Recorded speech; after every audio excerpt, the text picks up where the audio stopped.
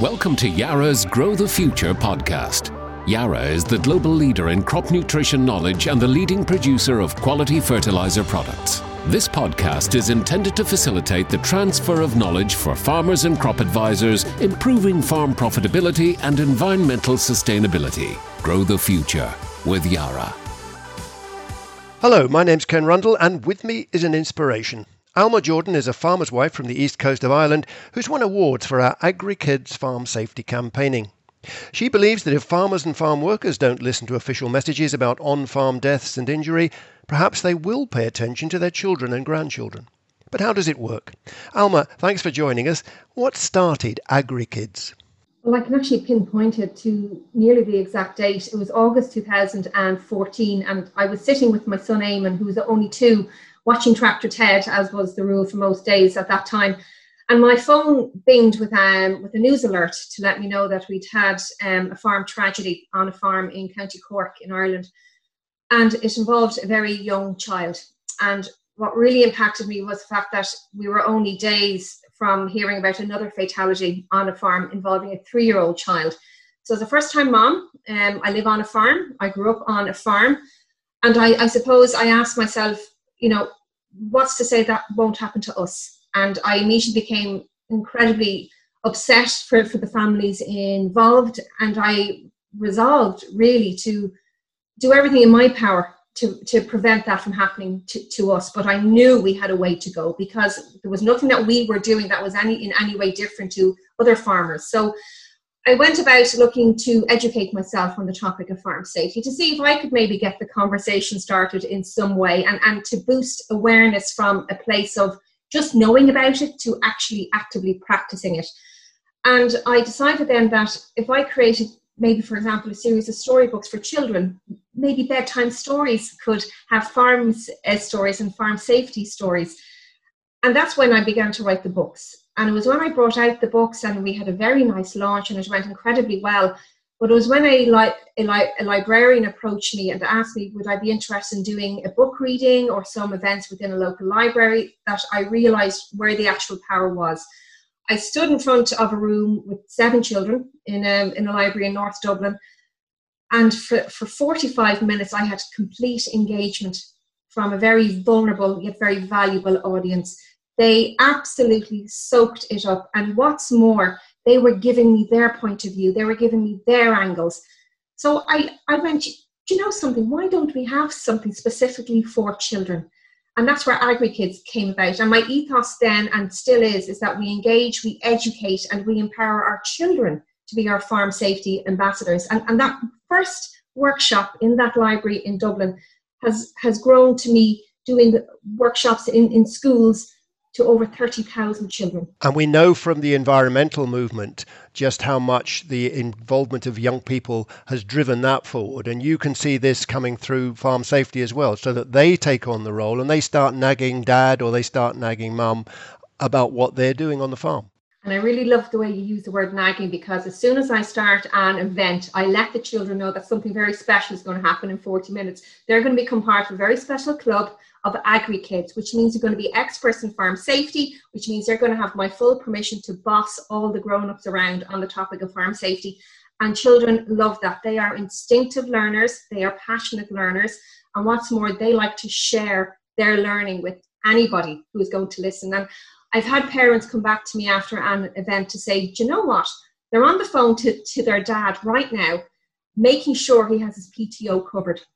And what's more, they want their dad to show them where the emergency button is for that PTO, just in case they need to know that someday.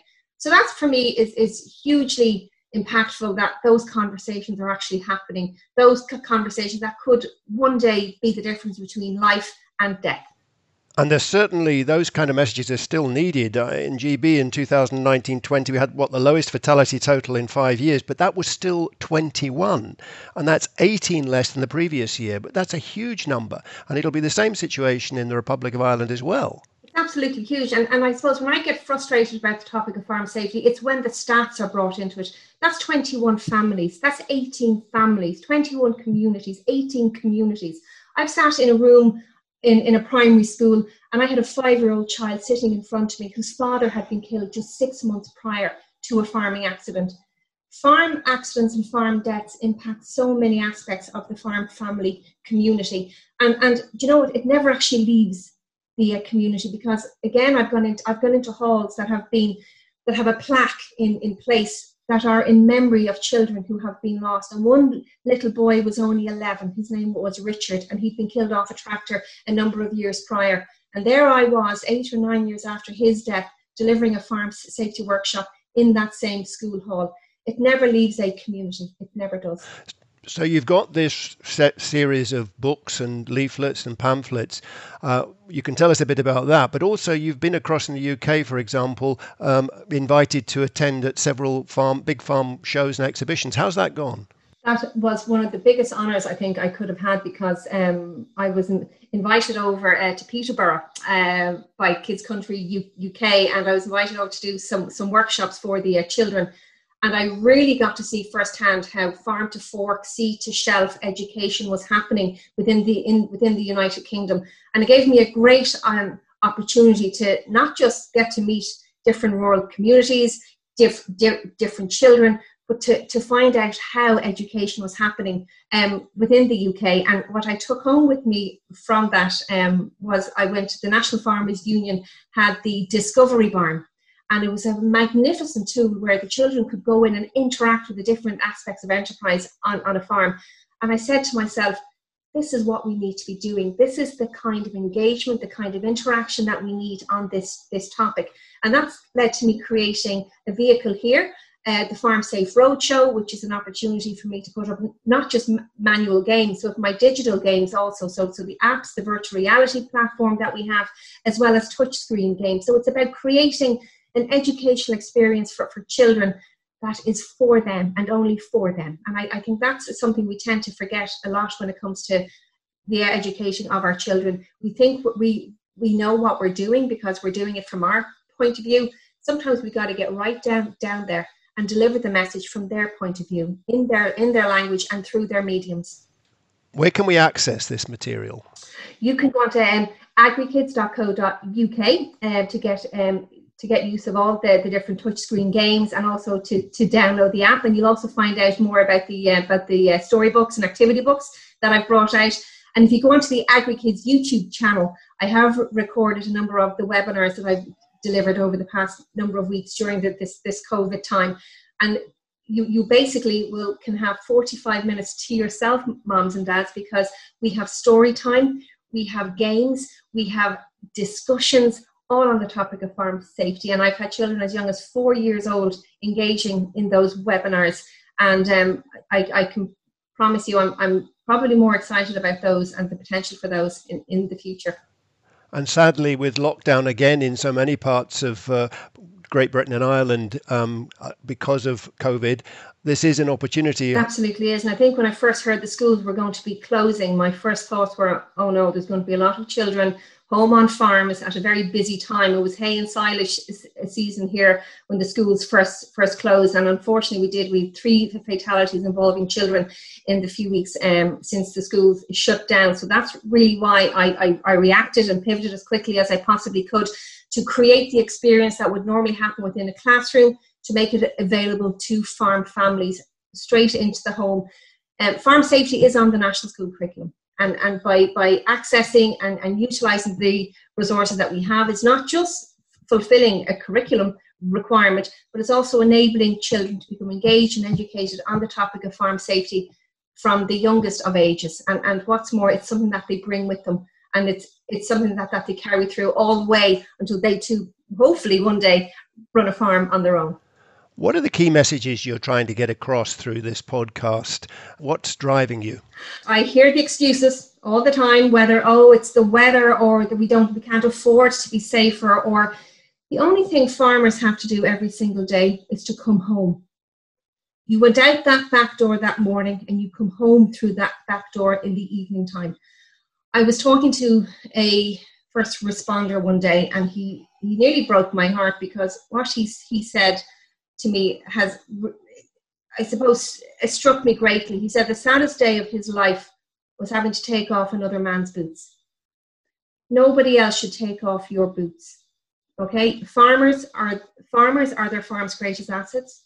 They're their family's greatest assets. They matter, and we need to stop reprioritizing our safety and well-being over a calving cow or over a tractor. You matter the most. If you don't come home in the evening time, nothing else matters. Nothing at all. And that's the thing, if I'm going up this ladder now, or if I'm going to go in with this beast now, will I be home to see my family? That's, to my mind, a pretty key, important message, and not one that very often is put across to the farming community. No, and I think I've met so many families who have lost people, and one woman at her husband's own wake went missing. They couldn't find her. And when they did find her, they found her in the cattle shed, counting the cattle, because she didn't know how many cows they had. He had known everything. He had taken care of everything. And now she was left with so much more of a loss than the loss of her husband and her spouse. She was left without a livelihood. So it's massively important that we start thinking about farm safety, not just from the perspective of stats and ratios and putting rules and regulations into place, but we start putting the people behind the issue. And I think if we start thinking about it like that, well, then maybe we can look to a far safer future on our farms. Alma Jordan, I said you were an inspiration, and I think you've proved it. Thank you. And if Alma has inspired you, you can get more information on AgriKits by going to agrikits.uk or agrikits.ie. More importantly, get the family involved. Next time, we're back to technical talk and the latest research findings. But don't forget these latest important messages. I'm Ken Rundle, and I'll be back soon. Thanks for listening to Yara's Grow the Future podcast. For more information, visit yara.co.uk or yara.ie.